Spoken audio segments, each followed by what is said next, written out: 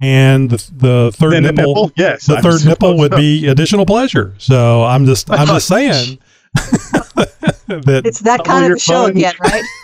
Triple your fun, triple your pleasure. You're listening to a 4x4 Radio Network podcast. Are you ready? It's the Jeep Talk Show with Wendy. There will be body damage. Jeep Mama. Are you sure? Josh. Yeah, I don't think so. And Tony. I think that's a huge deal. So sit back, strap in, and brace yourself. Heidi-ho, the Jeep Talk Show is a show about Jeeps. We're here to inform and entertain you while we talk about Jeeps. Wendy is with us from California, Josh beaming in directly from Oregon, and me, Tony, here at the studio in Southeast Texas.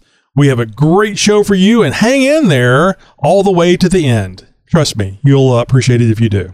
Yes, I'm Robin Leach, and this is Lifestyles of the Rich and Famous. Oh, wait, no, I'm doing the wrong show again. Hi, dead. Jeeper, I'm Josh, and on this episode of the Jeep Talk Show, I'll be talking more about the Jeep plant in trouble with the EPA, and I've got a feel-good story about a Jeeper stepping in to do the right thing. We've also got a must-have that you don't want to miss, so stick around.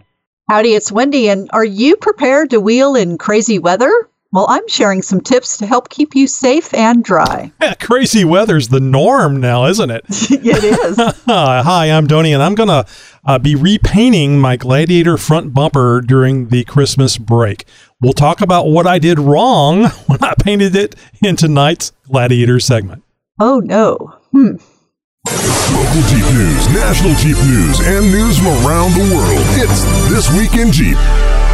You know, I got to give credit where credit is due, and this first news story comes from our one and only Jeep Mama, who thought it would be a good one to start things off with. So, have you ever been in a vehicle where somebody cuts a big fart and everybody knows who did it, but the person swears they can't smell anything? Hey, what?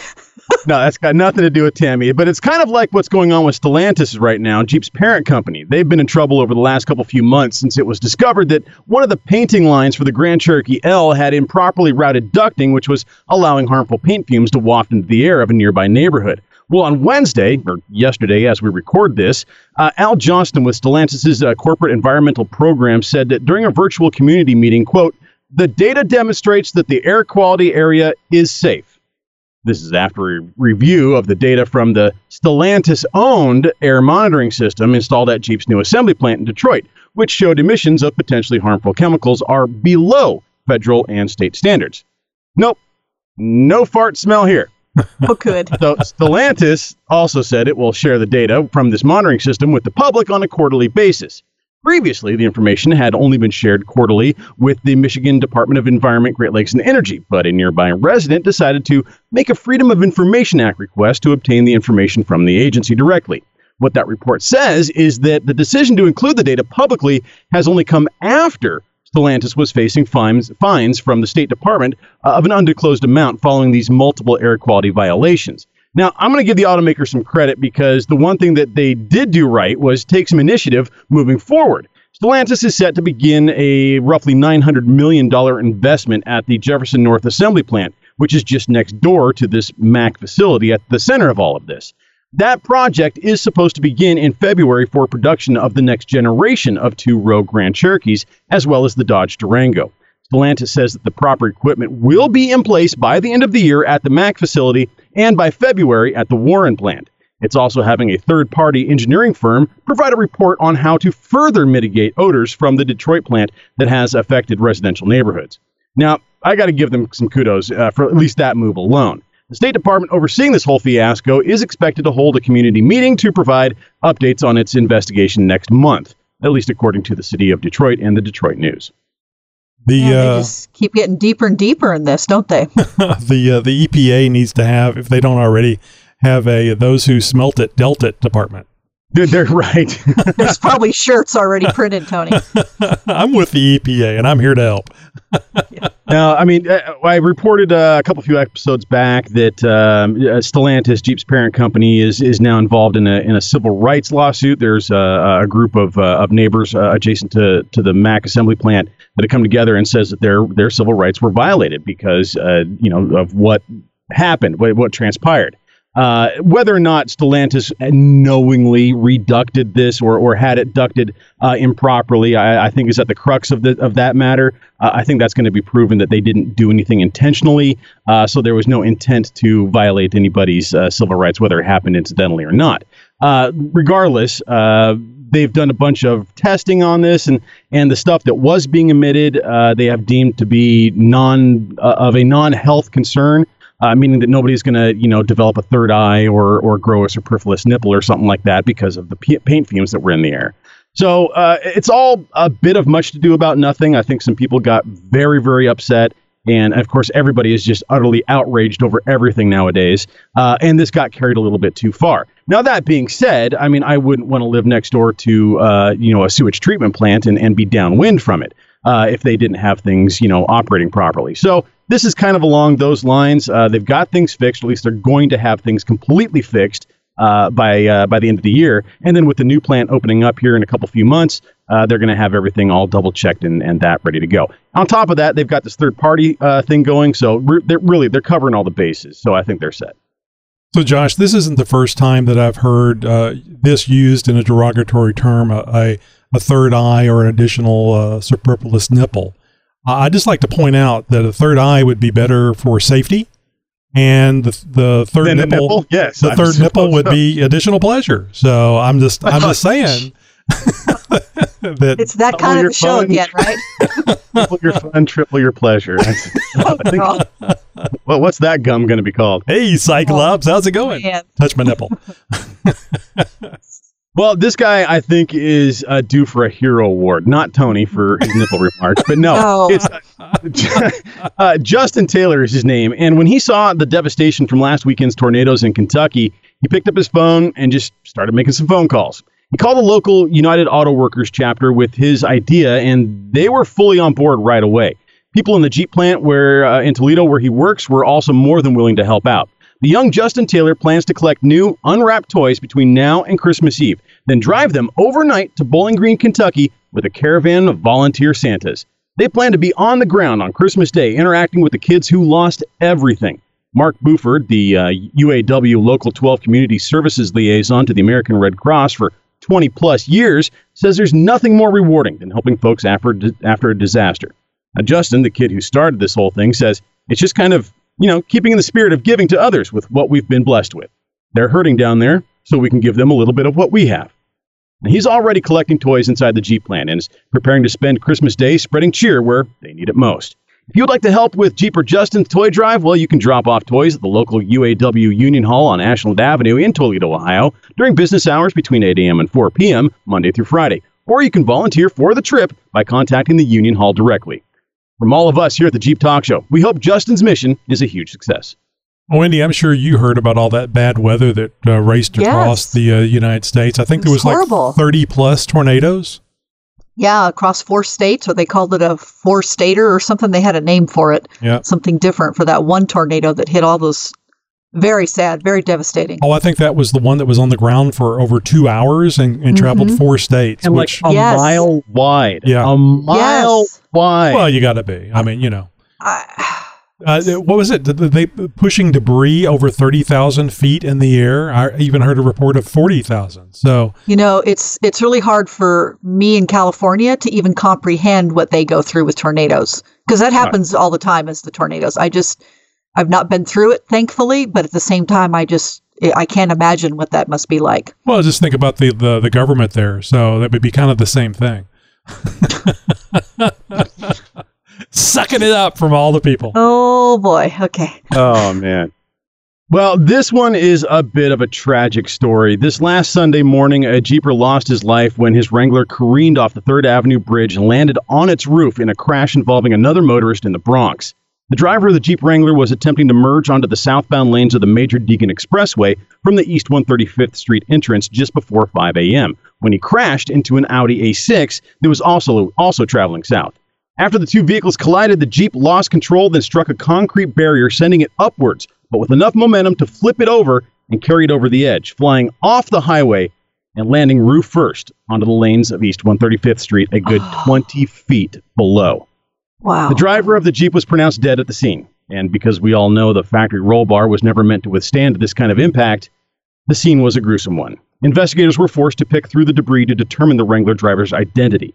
The identity of the Audi driver was much easier to come by. He is 23-year-old Freddie Martinez, who was taken to Lincoln Hospital in stable condition after the incident and was promptly arrested. He's being charged with driving while intoxicated and driving while ability impaired, police have said. The New York Police Department's Highway Collision Investigation Squad is still investigating this accident. Oh, how sad. And these pictures you have on the notes, the show notes, it's just awful. Yeah. Just awful. What it looks like, if I were to be a on-the-scene investigator, was, at least judging by the kind of damage that is done to the body of the Jeep, it appears as if the driver's side rear quarter panel is where the vehicle was struck by the Audi. Mm-hmm. And so they kind of came together, the Audi inadvertently doing a pit maneuver on the Wrangler, sending it sideways, and then hitting that barrier, flipping over, and coming down on the ground 20 feet below. So, yeah, it's unfortunate. I'm speculating as to exactly how things happened, just kind of going off some details from the report, and then looking at the pictures that we will also have in the show notes for this episode at JeepTalkShow.com. Well, because I'm feeling generous and it's, the season of giving and all that, I figured I'd go ahead and give you guys a fourth story here at the Jeep Talk Show for This Week in Jeep. My God, now, 3 was very exciting. I don't know. I'll try to do a fourth time. I don't know if I can hold the containment so much. I'm so excited. This one is this one is a good one. This one kind of along the lines of a dumb criminal story, but also pretty shocking. Now, this happened just about a 45-minute drive north from where I'm sitting right now. A speeding Honda CR-V came off of Pacific Avenue and slammed into a parked Jeep Cherokee XJ so hard that it and the Jeep crashed completely through an outside wall and then into an interior wall of a Kelso, Washington house where a resident was on the couch. The force of the crash threw the resident off his couch and across the living room. And this happened just after 7 p.m. at night. Now, firefighters rushed to the scene and quickly determined the house was strong enough for emergency rescue work, and so they went into action. Hydraulic cutters were used to cut through the garage to where the Honda CR-V was. They pulled the driver and his dog out of the car and rushed the man to a nearby hospital for treatment. The Honda was leaking gas at this point, which made firefighters spray the entire area with foam while they worked to get the driver out. The homeowner, who declined medical attention after being thrown off the couch, surprisingly told firefighters he had 6 dogs in the house who were all missing. Oh, no. They've all found new homes. We're out of here. Yeah. Once crews determined the house was safe enough to completely search, they went in and found that all the dogs were there and unhurt. There we go. Good. Those little bastards. I thought they had left him. Like, we know where our sausages are. We're getting out of here. Yeah, we're not leaving. Unfortunately, the condition of the driver of the CR-V is unknown at this time, but the pictures of this, just, I mean, amazing. So was there anybody in the Cherokee? Oh, it was parked, you had said. No, the Cherokee was parked. It was just probably the homeowners. Yeah. But man, did you notice that's a custom bumper on the front? Look how good it looks. I see that. So this was a Cherokee that somebody had modified. They had put some money into. I'm sure it was somebody's baby, as it were. They're not building any more new ones, so damn you. Completely knocked the face of this XJ off. I mean, there's no headlights. There's no headlight buckets. The entire grill is gone. The bumper's but there. The hood doesn't have a dent in it. Hey, that one does look good. Okay, so first off, the Honda CR-V, pretty small car, going that fast, think about the speed, to be able to move the Cherokee and throw them both into this house.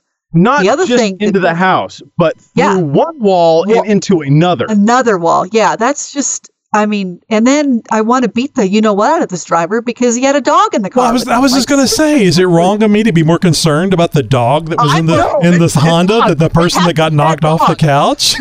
Exactly. What happened to the dog?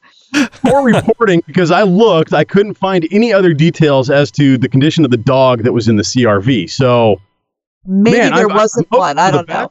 But it's a stuffed animal. It's for Christmas. So Josh, did you get any kind of a feel that this might have been a stolen black Honda Civic? No. And it was a CRV, not a Civic. Oh, Mine was green, I don't know the but, difference between it's those okay. things. Darn it! I was hoping it was that missing vehicle that we're still searching for from Oregon. Come on. No, it was the one that Josh had got stolen 8 times. Or That's was right. it 9 times? 9 times. Well, it was stolen 5 times, broken into 4 other times for a total violation of 9 times. Time to Mm-mm. Oh, you guys got to go back and listen. No, I'm not kidding you, man. It was like, well, Here's another my one. Honda got stolen tonight. No, really? On show night? And once, almost in the during the recording of the show, there was one time we had just started the show. I think we were 30 seconds in. I mean, less than a minute or two. Definitely less than 5 minutes into the show. And I hear a car alarm going off. And I was like, Oh, wow, no. that's really close. Really loud. So I take my headphones off because I can hear it in the studio through all the sound insulation and treatment and everything through my Wow. headphones. I was like, what's good? So I take my headphones off, take the cans off. I was like, wow, I think that's my car alarm. And so it's like, I just drop everything. I grab my keys off the dining room table as I run out. And somebody, as I open the door, is running down my driveway. The doors of my Honda are open. And they have some waiting little POS Ricer car out there with a coffee can exhaust. And up the street they go. And it's like, oh, I was right there. I almost caught you, you son of a... Yeah. Our highest rated episode. So that would have been 10 times. Would have been 10 times. Oh, okay. Well, there you go. It was like, but the post said that there wasn't any kind of alarm on this this Civic. Right. More of a car share than anything else. Well, if you've got a news report or anything else for This Week in Jeep or Jeep Talk Show, please let us know. Reach out and let us know what you have to say. You can do it by phone or by email at just go to jeeptalkshow.com/contact. You can find a link there and, go ahead and reach out and let us know what you have to say. Oh, and stolen Honda stories. Especially if you can beat Josh, that would be an interesting story. 12 times, Jeez. You're listening to a 4x4 Radio Network podcast. Hey, be sure to tell your friends about the 4x4 Radio Network. Look, it's not all about Jeeps, right? We know that there's other people out there who drive other things. It's okay. It's not their fault. They couldn't help themselves. But we got the On the Trail podcast there, Trail Chasers, the Center Steer podcast, the 4x4 podcast, tons of great off-road shows. And by the way, it's all off-road related. It's all for free, and it's all at the 4x4radionetwork.com website. The number 4, the letter X, the number 4, radionetwork.com, 4x4radionetwork.com. We'll see you there. Hey, this is the last episode. We're not doing any more? Before Christmas. Wait, what? You didn't tell me that. Before Christmas, damn it. Oh, okay, good. Whew. This is what happens when you don't come to the meetings. The Jeep Talk Show will be off next week and trying to think of other ways to stay away from the family. Wait, did I say that or think that? No, you said it. I'm kidding, of course. The Jeep Talk Show will return new episodes on December 29th. We are looking forward to 2022 and beginning our 12th year in broadcasting. I can call it broadcasting, right? I mean, if you can say we're the number 1 Jeep Talk show in the world, I can say we're broadcasting, right? Yeah, I think so. Yeah, I mean, I think once you have tenure, it's broadcasting. Is tenure 10 years? I was always wondering about that. Does it take 10 years to get tenure? It's my story, and I'm sticking with it. It works for us. Makes the math simple. Jeep Mama and Wendy and Josh and Nikki G. There's Christopher and Larry and Chip and Travis. But do you recall the most famous Jeeper of all? Tony, the red Jeep driver, drove a very shiny Jeep. And if you ever saw it, you would even say, "Holy crap, those lights are bright. Turn off the high beams, jackass." All of the other Jeepers used to laugh and call him names. They never let poor Tony play any Jeeper games. Then one foggy Christmas Eve, Brown Santa came to say, "Oh, that's good. Tony, with your Jeep lights so bright, won't you guide my trail run tonight?" Then all the Jeepers loved him as they drove off in their Jeeps. Tony, the red Jeep driver, you'll go down in history. Tony, the red Jeep driver, You'll go down in history.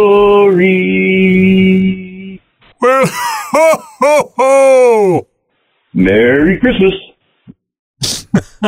That is awesome. That was well thought out. Very well done. Thank indeed. you for that, and a very Merry Christmas. I will identify you so I can name you for the next time you do a song. What? Where's the noob? Noob! Hey, newbie! Newbie! Noob Nugget. It's time for Newbie Nuggets. Well, first I want to extend our thanks to the many Jeepers out there who are assisting fellow citizens during the horrible tornadoes that went through 4 states last week. If you're one of the volunteers helping with food and clothing drives and repairs, etc., we salute you. And a shout out to those who have been impacted by this massive tornado. You're in our thoughts and prayers. Now, speaking of weather, as we all know, Mother Nature has a mind of her own. Lucky for us in Southern Cal, we don't have tornadoes or hurricanes, but we do get wildfires, earthquakes, and of course, snow in the mountains. And everyone wants to come play in the snow. I see Facebook and Instagram posts of everyone planning a trip up to the mountains this weekend. I think it's the excitement to see how deep your vehicle can drive and bragging rights to say, I made it through the snowstorm of 2021. Now, last year we had a really bad storm come through, and in episode 463, I highlighted all the issues with people going out in the snowstorm and what happens. You should check it out. Now, this episode, I want to share some things to consider and be prepared when wheeling in inclement weather.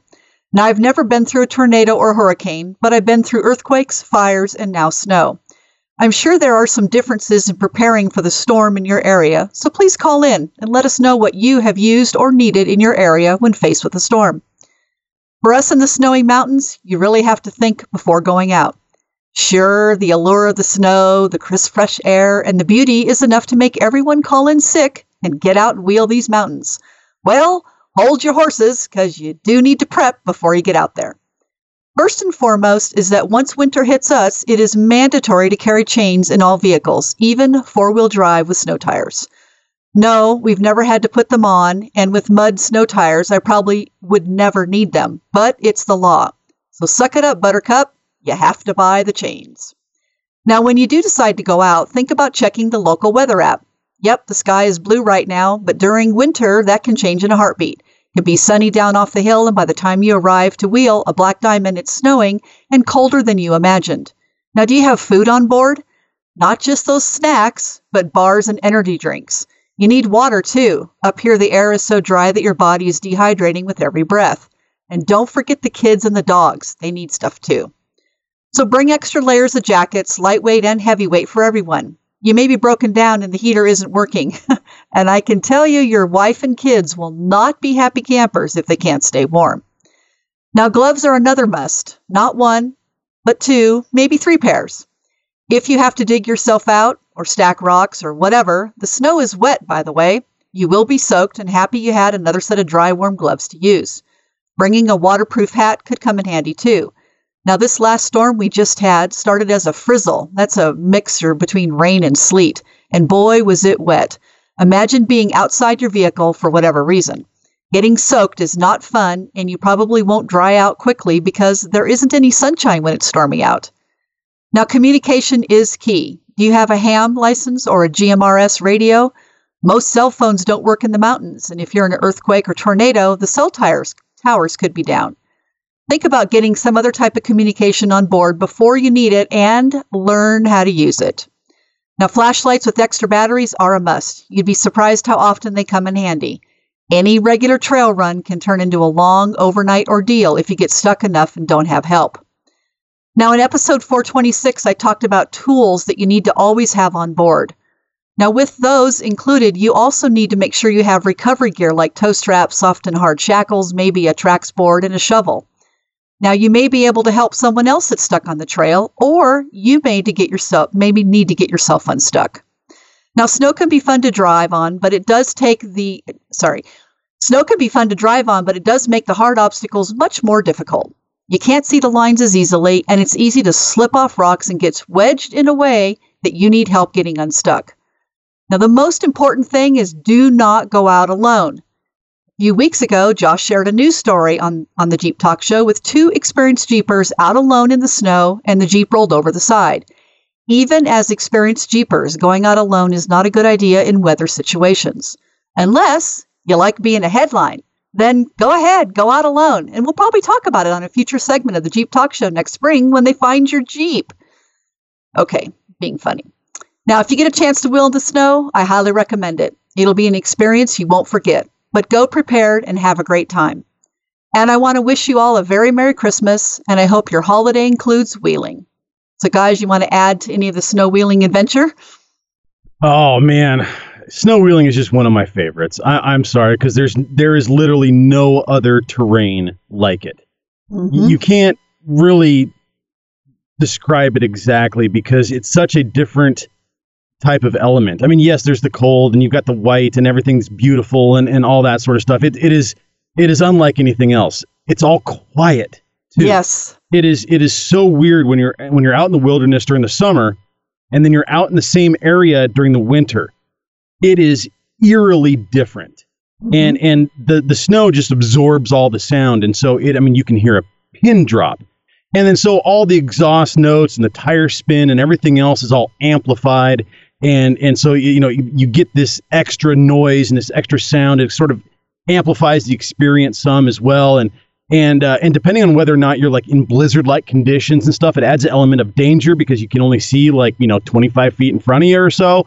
It depends on whether you're in night or during the day and stuff as well. Night wheeling in the snow is absolutely incredible. A lot of fun, but trying to navigate and wheel in the snow while it is snowing is a different story because your headlights light up all the snow that's falling and not as much of the snow that's on the ground. And so you start moving too fast and all of a sudden you enter light speed in Star Wars and it's kind of awesome. But then watch out, George of the Jungle, watch out for that tree. And that's one of the other things. Snow kind of develops you need to have a completely different skill set because picking a line while you're snow wheeling, yeah. Good luck with that. Yeah, what line? And so being able to predict how gravity is going to start taking over your Jeep as you lose traction, it's one of those things where maybe you even develop a way to plan for it. I'm going to break the rear end loose here. I know the Jeep is going to start sliding left because that's downhill. And I'm going to do that. I'm going to do it early so that I'm pointed in the right direction as I kind of enter into this new section of the trail. And now all of a sudden you're pointed in the right direction. You know exactly what you're doing and how your Jeep was going to react. And so snow wheeling is it just opens the opportunity for a completely different kind of a driving and wheeling experience. If you ever get the chance, and if you live in an area where, it hasn't snowed in 1,000 years, well, then make the trip. It's worth it because you'll have stories for days after, especially if you can go up with a group of people. Mm-hmm. I do have one question. What is snow? Poor Tony in Texas. I know. Is it anything like defrosting your refrigerator where you have this buildup of snow? No. Okay. Not really. I couldn't get the Jeep in there. I tried. Yeah, it's interesting. If you, like Josh said, actually wheeling on the rocks and doing even the difficult trails that the line, where the rocks are, where the pitfalls are, the snow completely changes the line. It changes the terrain. You're pretty sure you know where it is. It doesn't matter. You have to just sort of, like Josh says, pick a different line or pick what you think is the line and then go with it. You have to let your Jeep do its job. It's very interesting and exciting. So what you're saying is that if you live in an area where there is no snow, you can just blindfold yourself and go wheeling and have the same experience. Maybe. I like how you said, Josh, is that because experience in wheeling in the snow lets you the special properties with the snow and the sliding of your Jeep because you've done it before, and you actually talked about using the snow to manipulate your Jeep for a better line. And I thought that was really cool. And if I've never heard of a better reason other than fun for going off-roading, because you learn what your vehicle will do, and that will translate into other vehicles that you drive somewhat. So it's a great idea. It's the same reason why I would do donuts in the wet field in my car when I was 16 because I was preparing myself when I'm driving. Officer, Yeah, this is for educational purposes, I swear. When I was driving and it was driving too fast in the rain, and I already knew what it felt like. So there you go. It's definitely a different skill set, like Josh said. I mean, you can have a lot of experience wheeling. You could be on a lot of black diamonds and put the snow in there. It depends on the type of snow. Josh, wouldn't you agree? There's light, fluffy snow. Absolutely. There's thick, wet, and that freaks nasty, me out. snotty stuff. It makes sense, but not being involved in any kind of snow-related activities, I was surprised to learn that. Yeah, it's completely different. But Aren't they calling for 110 inches of snow in California, Wendy? Is that already happening? Have you heard about this? Not down here that I'm aware of. Maybe northern up in the Sierras. That's crazy, maybe. Yeah, up in the Sierras, probably. I don't think it was in the mountains they were calling for it. Well, it was really. They did shut down I-5, and it was only opened up this morning at one point, and that was because of blizzard conditions. Yeah. And you got to remember, in Southern California, blizzard would be a lot of fog or just a little tiny bit of stuff on the ground. Oh. They have to shut it down because people they just drive crazy. So, but yeah, it's good. Well, I would love to hear your story or your topic or suggestion for Newbie Nuggets. Give us a call. Reach out to Jeep Talk Show/contact and find out how you can do that. You can also check out our YouTube channel at Trails 411 for great content with lots of tips, tricks, and techniques. You guys got anything planned for a Christmas YouTube video or anything like that? Any new videos coming out on Trails 411 soon? Yeah, I keep telling Dawn that we need to do some bloopers because we have had some very funny moments. And I said we need to have bloopers because it's all deleted. Well, yeah, but some fun stuff. So we don't have anything specific. We've been really busy kind of with some training and stuff, but we're definitely thinking about some ideas. And Josh has inserted, calm down, a snow wheeling pic from 2013 with his, I like the contrast of that black Jeep in the snow. Red would still look good, but that's a good contrast. Yeah, it looks good. Anyway, he's inserted a picture here for us for our host to see, and you'll be seeing that in the show notes as well. So, personally, I think the white looks good in the snow too, though. Come on now. That's the white looks good That's too. true. There's no muddy tracks that you have there underneath the tires either. It's all snow. All snow. Yeah. Gladiator. My name is Gladiator. Gladiators. Are you not entertained? Are you not entertained? Is this not why you are here? Gladiator. Wendy, Josh, you can see what I'm up against with my bumper in this picture that I have in the host show notes. What is going on? Exactly. It looks like you dripped something on it or spilled something on it. I was going to say, did you spill some brake fluid on there or something? What's going on? I was urinating in a high wind. And coming back to me now. Ben, you have a serious problem because that's not what would happen in high wind. Okay. But this all started happening after I watched that damn Alien movie.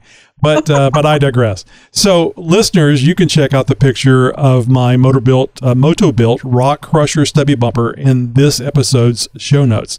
Now, when I received my Moto-Built bumper ordered through Northridge 4x4, and don't forget about our coupon code Jeep Talk Show, I had self-etching primer and flat black paint. I used brake cleaner to remove all the oil that was on the bare metal bumper. Wiped it down and dried it. Let it dry, really, because that stuff evaporates so quickly. Then I put primer on it, a couple of coats, and it was the self-etching primer that I used because I've used that before and had a lot of good luck with it. When it was completely dry, I put on the black. The bumper looked great. And again, you guys can see that the bottom of the show notes here where I have the bumper right after I painted it. It does. It looks great. But the paint started peeling during the install. Just a little bit of it. And I thought, well, I can touch that up. Now, vast portions of the paint have peeled off. I mean, there's no primer there. There's no paint there. But there is a lovely color of rust. So what did I do wrong? Let me count the ways. Do we have all night? I mean, what's okay? Let's give me your top 12. Well, I was going to say you didn't rough things up, but I don't like using brake cleaner for paint prep. Ooh. But that we could go on and on about pros and cons of that. There's just I don't know if it's the right tool for the job. I'm sure it works, but I know that there are other things that work better. Like actual paint prep, like what is it? Grease and wax remover is what I have a can of out in the garage right now. And that is what I use to treat all my metal with. I get the blue Scotch towels, and I use that to wipe everything down with. Yep. And I go over it twice and blow it all dry with compressed air, and then I go over it with Scotch-Brite. You don't want to use anything like sandpaper, typically, unless you're using maybe 800 grit or something like that. But Scotch-Brite roughs the surface up just enough to let and I use the self-etching primer as well. It's the only way to go. Right. But it gives it something else to sort of grab onto and to get into the metal a little bit better. So this is the only thing that I've painted that's gone on either the XJ or the JT that is flaked. I've never had anything flake like this. And is it your paint that you chose? I was going to ask, was there humidity or rain going on? I was going to say, if you had a really high humidity, you might have had some spots that kind of brought some moisture along with them. And don't think so. I did the same thing to the rear Moto-Built bumper, and it's great. It has no issues. The only difference was I sanded the rear bumper. Yep. So, and I used, I think, like 200 or 250 or something. Oh, an aggressive. Oh, yeah, absolutely. Okay. And so the paint looks great. It looks smooth. I don't have any problems. I think your idea of 800 grit is a good idea, but I didn't use flat. I mean, I used flat black. I didn't use satin. And I think that the flat doesn't, wouldn't show that as much. And I just don't think, I personally don't like the idea of something that's a shiny black, like a shiny black bumper. I mean, that's akin to a chrome bumper on a Jeep, and that just gives me the willies. So, but anyway, I sanded the rear bumper, so I'm going to make sure. I'm sorry. As I stated, I sanded the rear bumper, and it's doing great. The great thing about this bumper is I can remove it, the front bumper. I can remove it, and the winch and the mount will stay on the Gladiator. Oh, nice. Yeah, so the nuts are a bit difficult to get to because of the winch, but I'll be taking the bumper off, sanding it, and back onto the primer and the paint during the Christmas break. Are you going to strip it first? Are you going to go through a full strip, or are you just kind of going to sand problem areas, or are you just going to rough everything up as best as you can and give it all another good once over? I'm going to see if anything else flakes off, and if what's on there is sticking, then I'm going to leave it alone and just feather, the layers. Okay. And then, that's kind of what my next question was going to be. So I don't have a line, between the two different pieces of paint. I was not planning on, getting it all down to bare metal. I don't think that's necessary. And I can always take it off and paint it again if I have to. But I think, and keep in mind, this is a bumper. It's going to see off road. It just needs to look decent. And vast areas of rust is not looking decent. Is not good, yeah. Yeah, so, and it's just going to be bad long-term for the bumper anyway. So, and I just can't stop looking at this picture. Isn't that amazing? There's a giant patch that is just gone. I saw that underneath. I'm sure it just flipped off, That is so weird. It doesn't. Now, if I hadn't taken the oil off of it, that would make sense to me. Well, yeah. I mean, that's kind of what I'm saying is like it was sprayed with cooking spray first or something. I mean, it's just one whole section, and there's not a drop of paint on it that I can see. No. It no looks primer. Like it's all lifted right off. Yeah, the primer and everything. That's what I'm like. This. Wow. I didn't consider it wasn't raining outside. It wasn't real humid. I mean, more so than what it is in Texas all the time. Right. So there was nothing that I know. It wasn't like really cold. It wasn't like really hot. I don't remember anything special about it. So it's almost like you just missed that spot. Is what it looks like. Like you just you forgot to paint it, or you forgot to take the oil off, or something. Right. I mean, it's just weird. And that's not the one spot. It's on the front. It's on the other areas of the bumper. I just took a picture of the worst spot that I saw. Now you mentioned earlier about the paint and stuff. I used the same primer because I got multiple cans of that when I bought it. I used the same self-etching primer, and black paint on the rear bumper. The only difference was And I used the brake cleaner to clean that up, the back bumper. The only difference was that I sanded it. Yeah. Interesting. So interesting. I may not be doing it right, but damn it, that's how I do it. And we take that into the show. I will say the 250 probably a little bit aggressive. I don't think I'd go anything lower than a 400. Probably that's just my taste. But and again, for an off-road bumper, it honestly doesn't really matter. No. But roughing up that surface, getting the surface sheen to break is what you need, and to rough things up, kind of haze it up a little bit, give some kind of a texture, something for the paint to grab hold of. Yeah, exactly. So, well, good stuff, Tony. Live and learn, and you got a visual representation for people of what happens when your prep goes wrong. Yeah, and it's just been a long time since I painted a bumper or sliders or anything, and I just forgot to sand it. I think I was just really excited about getting that bumper on the Gladiator too. So all excited. Look at this sexy bumper! I can't wait to get it on.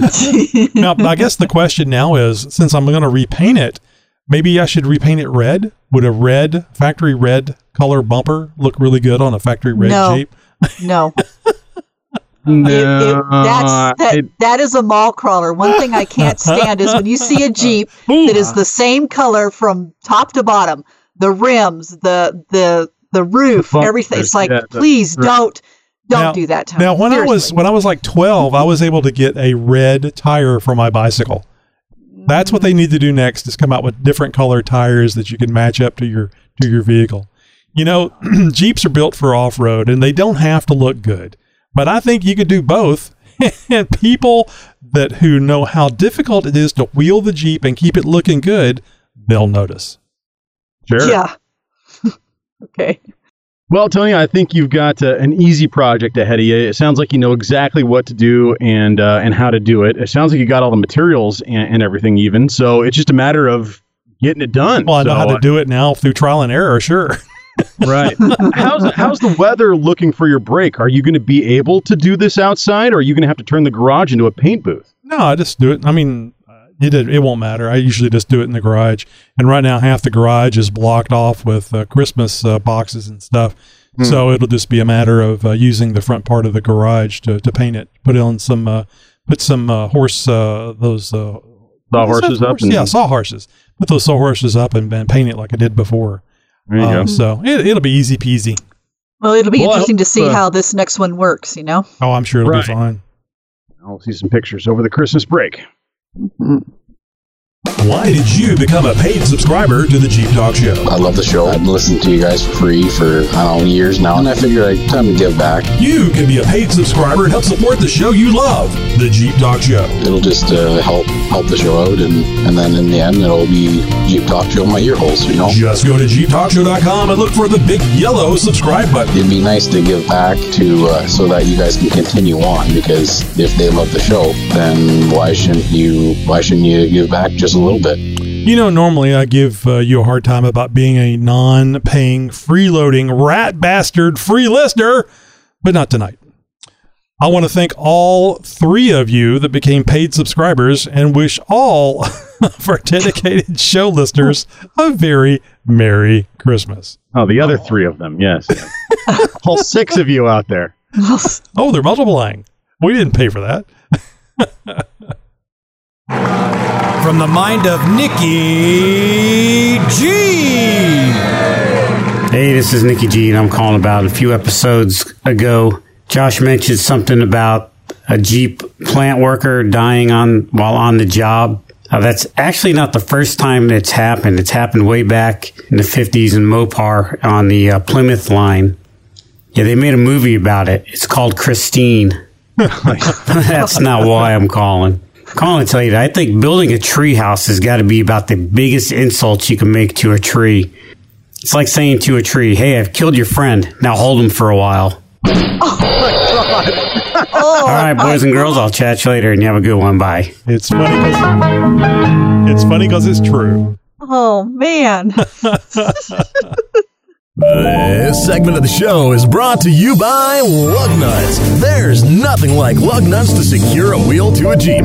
Get yours now, and be sure to ask for genuine Lug brand nuts for your Jeep wheels. That's Lug Nuts. Well, guess what? You're invited to our Discord server. What is it, you ask? Well, it's group texting chat, or it can be an audio chat. It's your choice. Now, many of the Zoom people are there, and as one Zoom meeting member said recently, it's like the Zoom meeting only 24/7. We have anywhere from 8 to 28 people in the chat. Come join us and talk about Jeep stuff. Just go to jeeptalkshow.com/contact and find the Discord invite link. It's free, and guess what? It's fun. Wait a minute. There's audio? So I didn't have to type all that crap today when I was... Now you tell me. I know. They're only just now finding out there was audio. And if you guys missed it, on our roundtable show this past Monday, 544, episode 544, Chuck, the rancher in Kansas, related the story to us that during a inopportune time that he was spending with his wife, a voice started coming through his phone, and his wife said, What is that? Is somebody listening to us?" Oh, no. Uh-oh. Were they having some special time? And they were having some special time. And it was being broadcast live. So if you haven't listened to episode 544, you might want to go listen. It's very funny. Oh, dear. Hey, it's Jeep Mama, a.k.a. Tammy, or Tammy, a.k.a. Jeep Mama. I'm standing on the cliffs of the Pacific Ocean in Northern California now. Don't jump. I don't know if you can hear the foghorn going off. Anyway, I just wanted to give everyone a quick happy holidays, Merry Christmas, let you know I'm still around. I'm still working through some issues. And I miss all of you guys so much. I can't wait to be back on the show. I'm still doing YouTube videos, so go to YouTube and search Jeep Mama. I've posted up some hole in the rock videos. Oh my God, what a trail. I'm still doing my how-tos and top 5, so go check that out on YouTube. And also, you can follow me on my blog, JeepMama, MOMMA.com, where I'm on my pilgrimage of healing my heart, mind, and soul. I've been doing some blog posts, so you guys can follow me there. And I'm on Instagram and Facebook, and hopefully I'll get back to the Jeep thing soon, and I'll be doing Jeep life again with Jeep Mama. Anyway, I hope you guys have a great holiday season, and, feel free to reach out to me. And, love you guys. Bye. Suck a nut, Santa. Here's a nutcracker. All right. Well, Merry Christmas there to you, Tammy. Thanks for checking in. We hope we hear from you more often. The voicemail is always open. So keep us up to date with what's going on. And in the meantime, check out Jeep Mama's blog and for direct updates. You must have needed this every day. I need it! It's the Jeep Talk Show's must-have stuff. Pick of the week for your Jeep. And this week I picked a little something that is apropos for the this time of year, the weather and stuff. I know it's not supposed to be timely and stuff, but those WeatherTech and the Husky floor liners, they're out there. They're probably what I would consider some of the best, and they are great. But who wants to fork out that kind of cash for floor mats? Well, I've got an affordable option that's not going to let you down. It's going to hold up just as good and perform just as well. Enter Rugged Ridge. Their molded floor liners provide complete protection for the cabin floor of your Jeep while keeping it looking factory fresh. Each liner is perfectly contoured to your vehicle's floor for precise and secure fitment, just like those other brands. The raised lip around the edge captures all those spills, weather, and debris, keeping your interior pristine. The chevron-shaped patented deep tread technology channels liquid away from your shoes or boots, keeping them nice and dry. Made of a durable, original equipment quality thermoplastic material that can withstand the rigors of daily use. These Rugged Ridge floor liners will provide year-round carpet protection, keeping your Jeep's floor dry and clean from dirt to rain, sand to snow, and every muddy thing in between. Rugged Ridge floor liners also have limited lifetime warranties, providing customers with repair or replacements that are subject to certain common exclusions. I like this as an option because that WeatherTech is expensive. Right. So right now, on Rugged Ridge's website, these are running about $183, $184, somewhere right around there. On Amazon, right now, they are $193. But you can get a $30 off rebate and only pay $163. If you want that deal, got to click on the link in the show notes for episode 545. You know, you mentioned Husky, didn't you? The Husky liners. Yeah. So I really like those, and I wanted one. Stuff. I wanted one for the back of the XJ, and eventually I bought one. Right? Okay. Yeah. Eventually I bought one. I was very disappointed with how thin it was. Really? Yes. I mean, it was not what I would have thought the Husky liner would be. It was misshapen for a long time because of shipping, and it just didn't have the thickness, the quality that I thought it should have. Now I have that Safari rack in the back of the XJ, so it made it real easy to punch holes through the through the liner because it was so thin. But I was disappointed with it. I don't know the actual measured thickness of these. But I will say that the ones that I've seen, like at shows and stuff like that, appear to be very rugged. No pun intended, with this being a Rugged Ridge product. So I can't speak to the difference between those and the Huskies, for instance. But I know that these are getting a lot of good reviews. They've been around for a long time, and Rugged Ridge does do a fair amount of R&D, and a lot of their stuff that I at least have used in the past has held up very, very well. So it's one of those brands that at least I myself can trust. I think you can too. Well, now that you must have a set of great floor liners from Rugged Ridge for yourself, we're going to make it easy for you. Just go to JeepTalkShow.com and look for the link in the show notes for episode 545.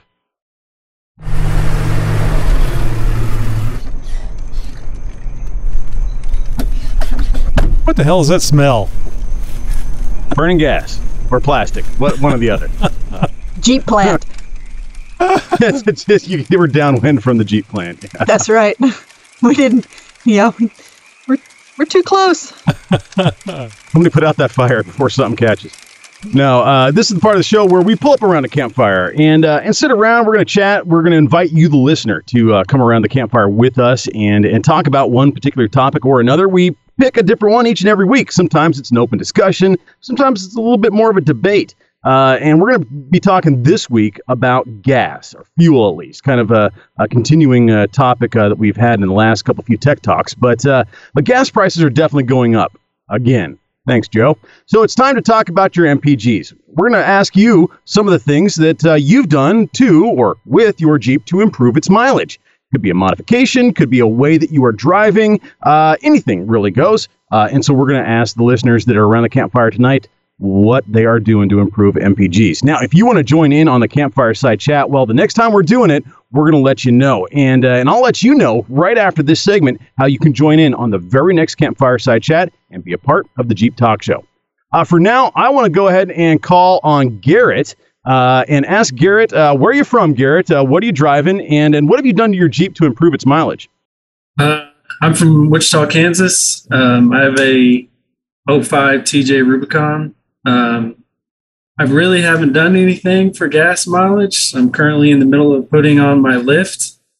It's almost a week and I still haven't finished it, but working on it. Gas mileage doesn't really affect me too much because I don't drive super far unless I go out of town because I don't work too far from home. So, Garrett, is your Jeep your daily driver? Kind of. I have a Jeep and a motorcycle and another Jeep, so I kind of just pick whichever one. Dude, that's a pretty good selection to choose from, actually. No I kidding. Can't complain about that. Meeny, mighty, mo. I'm going to take the other Jeep. No, I think I'm going to ride the bike today. That's what I'm talking about. Well, Garrett, I wish you all the best of luck in the rest of your Jeep lift installation. I will say that's likely going to decrease your gas mileage, though. So regardless, it's going to be a lot of fun. Yeah. How about Brenner? Brenner, what kind of Jeep do you drive? Where are you from? And have you done anything to it to increase its gas mileage? Well, from northern Pittsburgh, Pennsylvania, I'm driving a 21 JT Gladiator, and I've actually done stuff to hurt my mileage. That's how it goes. Tires on. Yeah. Anything else planned in the future? Are you going to continue on with that theme, or maybe just kind of stop where you're at? Oh, I'm going to continue working. I'm depressed about it too. A little. Yeah, but it's my daily driver, but I don't drive that much. Very good, very good. Yeah, it's a lot harder to justify those modifications when you've got like a 40-mile or greater commute one way, and then that Jeep just starts sucking that gas mileage. But I'll just grab my wife's. Right on. Well, thanks, Brenner. How about Tom? Tom, what do you drive? Where are you from? And have you done anything to improve or maybe not your gas mileage? Well, I drive couple different rigs from time to time, but the blue one behind me, I'm out in Arizona in the mountains, and I've got a Trail-2 programmer and Banks intake on it. However, I am running 37s with 538 gears, and that 3.8 needed all the help it could get. Yes, sir. Yeah, it does, actually. I'm sorry to say, but it's not a bad setup, all things considered. How are those gears doing for you? Are they they'd be really good in the rocks and stuff? As far as on the road and everything, is it friendly? Yeah, actually, I drive it up from where I'm at. I'm about 80 miles from Tucson, so I drive to Tucson or even up in the Phoenix area, and it rolls. Takes a while to get there, but it'll roll 75, 80, and at 75, it's running 2,400 RPM. Not too shabby. That's actually a pretty good spot for that sort of thing. But well, do you know what your gas mileage is right now? Roughly yeah, without a headwind, it runs about 17 to 19. That's actually not too bad, all things considered. And you're on 37s. I thought, honestly, you would be in the low teens. Here you're up closer to 17. That's actually not half bad. So pat yourself on the back. You could be doing a lot worse. Yeah. How about Josh, the other Josh Downs? Josh, what do you drive? Where are you from? And have you done anything to improve or not your gas mileage on your Jeep? I'm about an hour east of Dallas. Got 95 XJ, 76 CJ5, and another one. But I guess the only thing I've really done is kept them mostly stock. Small off-road mods here and there, but no lifts and big tires anymore. And reduce my driving speed. That's pretty much it. I still get crappy gas mileage no matter what. It's kind of hard to fight the poor gas mileage of a Jeep. It's a little bit sort of ingrained in the genetics of the vehicle. I mean, after all, a cow is more aerodynamic than a Wrangler. So, you know, it's one of those things that where you're sort of, it's the nature of the beast, as it were. But I think that honestly, one of the worst things you can do to your Jeep's gas mileage, and I'm not saying this as a negative, but, you know, lifting it and putting on big tires. I mean, that right there, you're going to drop your gas mileage by at least 5 miles to the gallon, I would think, especially depending on what gearing and tire size you're running, and, of course, the way you drive. Now, you mentioned something about, reducing the speed that you drive at. Instead of 75 on the freeway, maybe keeping it to 60 or 55, something like that. That, too, can actually save you a measurable amount of gas. Would you agree, Josh? I mean, have you noticed that if you drop your speed, that your MPGs go up? Yeah, in the XJ, if I keep it around 65 or 70, I can get an extra couple of miles per gallon. On the CJ5, really not much you can do. It's a 3-speed, so you just got to go slow if you want better gas mileage. Well, that's not exactly a vehicle that goes fast to begin with, at least in stock form. So. But XJ, man, those 4-liter XJs, they need all the help they can get under the hood as far as gas mileage goes. So, you know, you're not hurting nothing there. All right, well, I'm going to move over to Bill. Bill A. What kind of Jeep you got? Where are you from? And what have you done to improve your gas mileage? I have a 2018 JL. I live in Central Texas in the Austin area. Really haven't done much. I mean, maybe, you know, switching to half doors on there, you know, certainly there's some weight reduction there, and I run kind of the Trek top, you know, so maybe some weight reduction. I don't know, it may or may not help, but I think probably the biggest thing has been just, you know, being a little more gentle on the gas and just slowing down a little bit. You know, it seems like, you know, if I keep it in, you know, 65, 70, then I'm good. So usually on my commute home, I'm just kind of get over to the right lane and just kind of, you know, cruise at, you know, 65 miles per hour, and that seems to help. And I mean, I'm getting, you know, 16 and a half, 17 MPGs on my 37, so helps a little bit, but not too bad. Maybe I need to go up to 37s. That's the whole problem. I'm running 33s, and it's I don't know. I need bigger tires. That's all there is to it. Oh, that sounds like a winner to me. Any excuse, right? Yep. Any excuse. I think all these guys are running 37s. They're getting 17 miles a gallon. Well, math says I put on bigger tires, I'm going to get 5 miles to the gallon more. That's right. It's science. It's just science, right? Nathan from Pittsburgh, we know where you're at. What are you driving, Nathan? And what have you done to improve your gas mileage? Got a 2020 Gladiator. As expected, heard it. Put on 35s and some spacers. Going with a 3.5-inch lift here whenever I get a chance to install it. It's just sitting in the garage, so obviously not going to do any better with that. But I didn't buy a Jeep for the gas mileage. There you go. And he knows what's what. So what are you getting right now out of the Jeep? You know, have you done it? You got a baseline measurement? It's a sport. So when I started on the factory tires, I was somewhere around 20, commuting mostly highway. I'm down in the 16 to 17 now with the bigger tires on it. But it's also winter, so I let it warm up a lot more. So it's definitely hurting my gas mileage too. That way. Oh yeah. Well, you gotta let it warm up a little bit. I mean, jumping right into the cold Jeep. Come on, you need some creature comfort. That remote start makes it nice to warm up the Jeep. Not that I care. Yeah, actually installed the remote start. Didn't even come with one.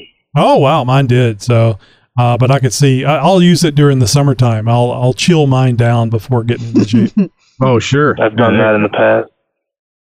Yeah, the remote start is definitely where it's at. I think we've given a remote start away on the show back in the day. Yeah, sounds familiar. I think it was one that you had personally that you sent out. Yeah, no, I did. I think that was for our 200th episode. Wow, that was 345.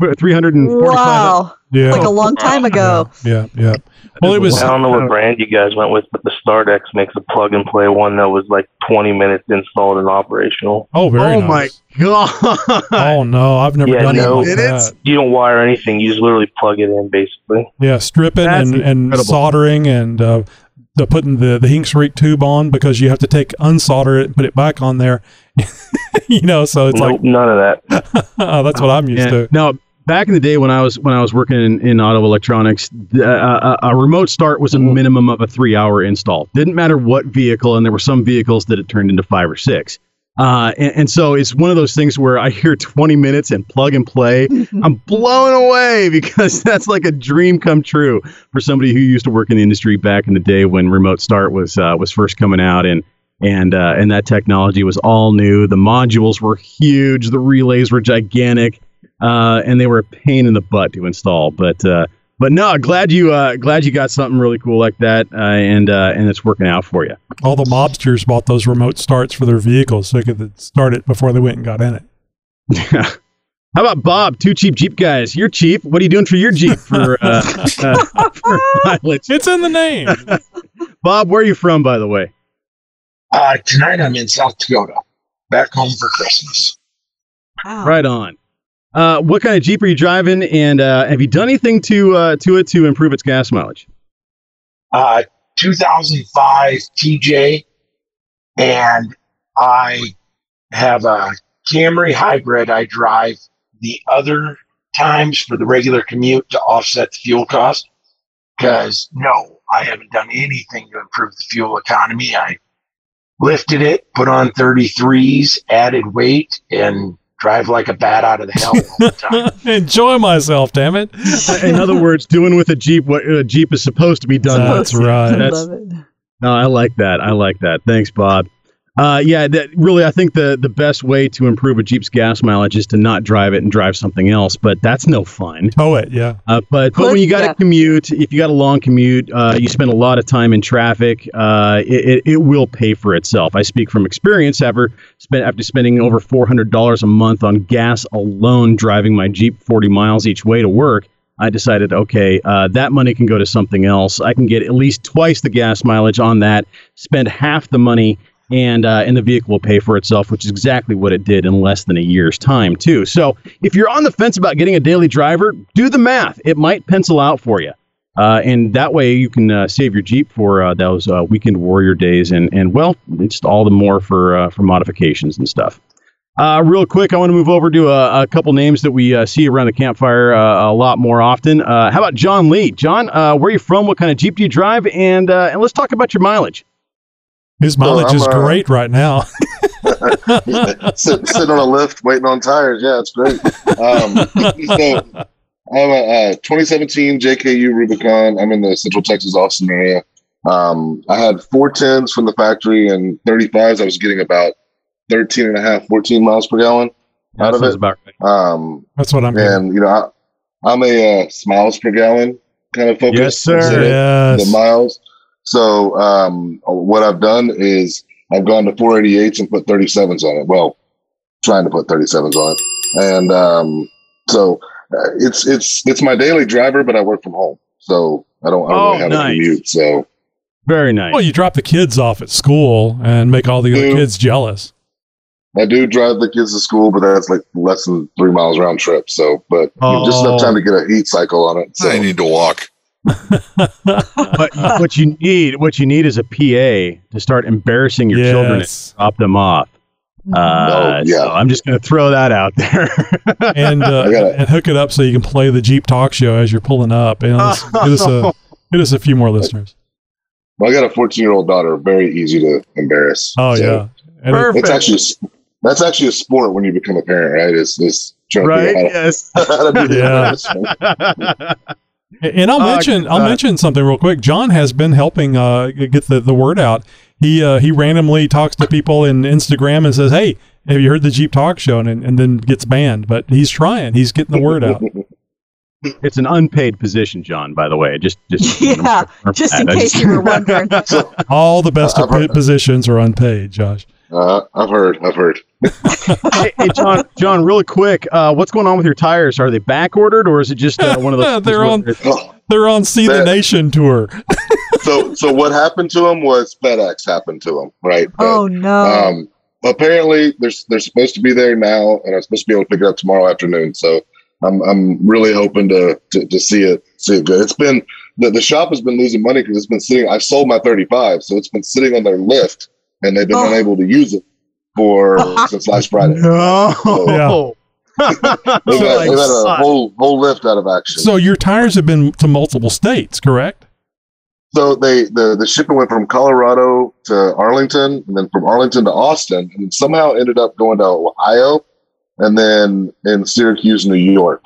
So now that they're back. So literally they were actually in the right state, but then left to go. It's like, no, they were in the right, you just said, just kidding. They were in the right city. They were in Austin. Yeah.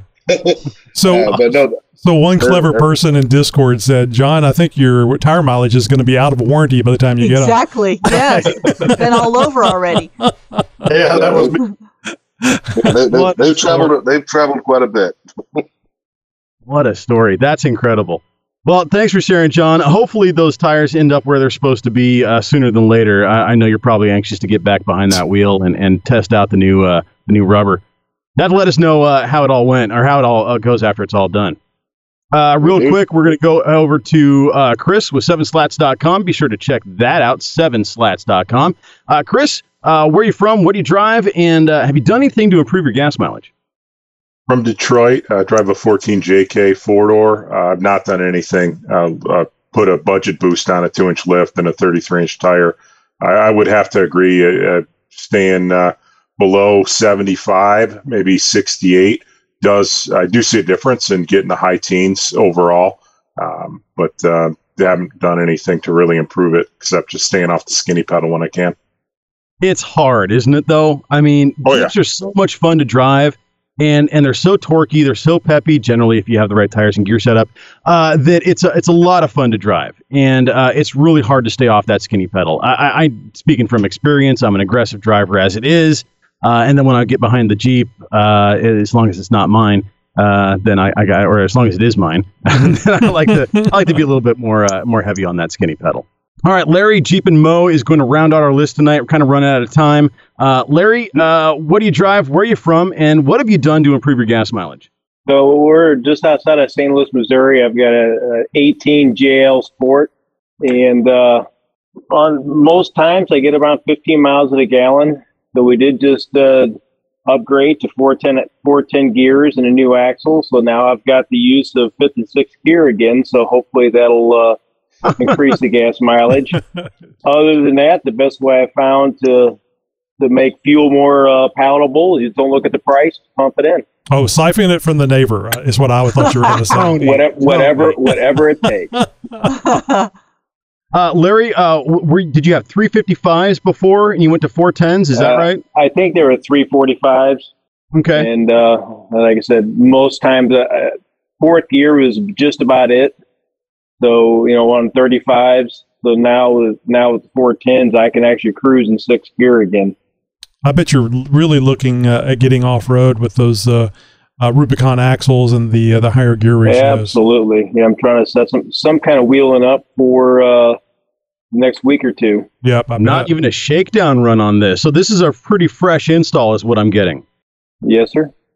Got to come out to California, Larry, so we can do all those other trails. Agreed.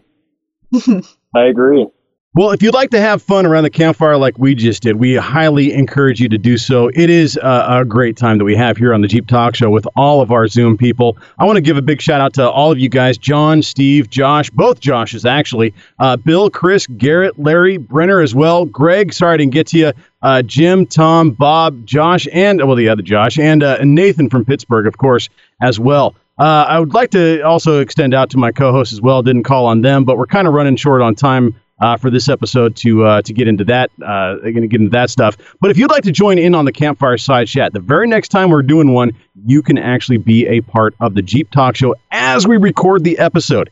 And how you can do it is, well, sign up for our newsletter. That's one of the best ways to get all the information about what's going on with the show, what's happening behind the scenes, what we have coming up as far as giveaways, interviews, things like that. And, of course, the link to actually join in on the Zoom meeting as we record the show and get in on with the Zoom people and come around the Campfire Side Chat. Of course, another way to do it is follow us on Facebook as well. We'll go ahead and post the links up for you guys to join in on the Campfire Side Chat the night of the show as we record it.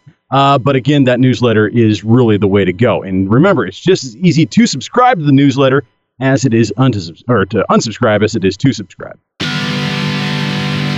That's it for the show for this week, my fellow Jeeper. Until our next episode, be sure to keep an eye out for those Jeep waves. And as always, thank you for listening to the world's most downloaded Jeep podcast. Hey, this is Nicky G. And what's more annoying than Tony with his finger on the gobble button? You guessed it, Nicky G with his finger on the gobble button. When will the madness end? I really, really do wish that's why I was calling, but it's not. I'm calling to tell you that. Two TV antennas met on a roof, fell in love, and got married. I'll try to guess it. Yeah, the ceremony wasn't much, but the reception was excellent. There it is. There it is. Yeah, you can't make this stuff up. Or can I? I think I did. I don't know. Either way, I'll chat you later. You have a good one. Bye. Oh, that was good. Well done, Nick G. Well done. Podcasting since 2010. Christmas is my favorite time of year.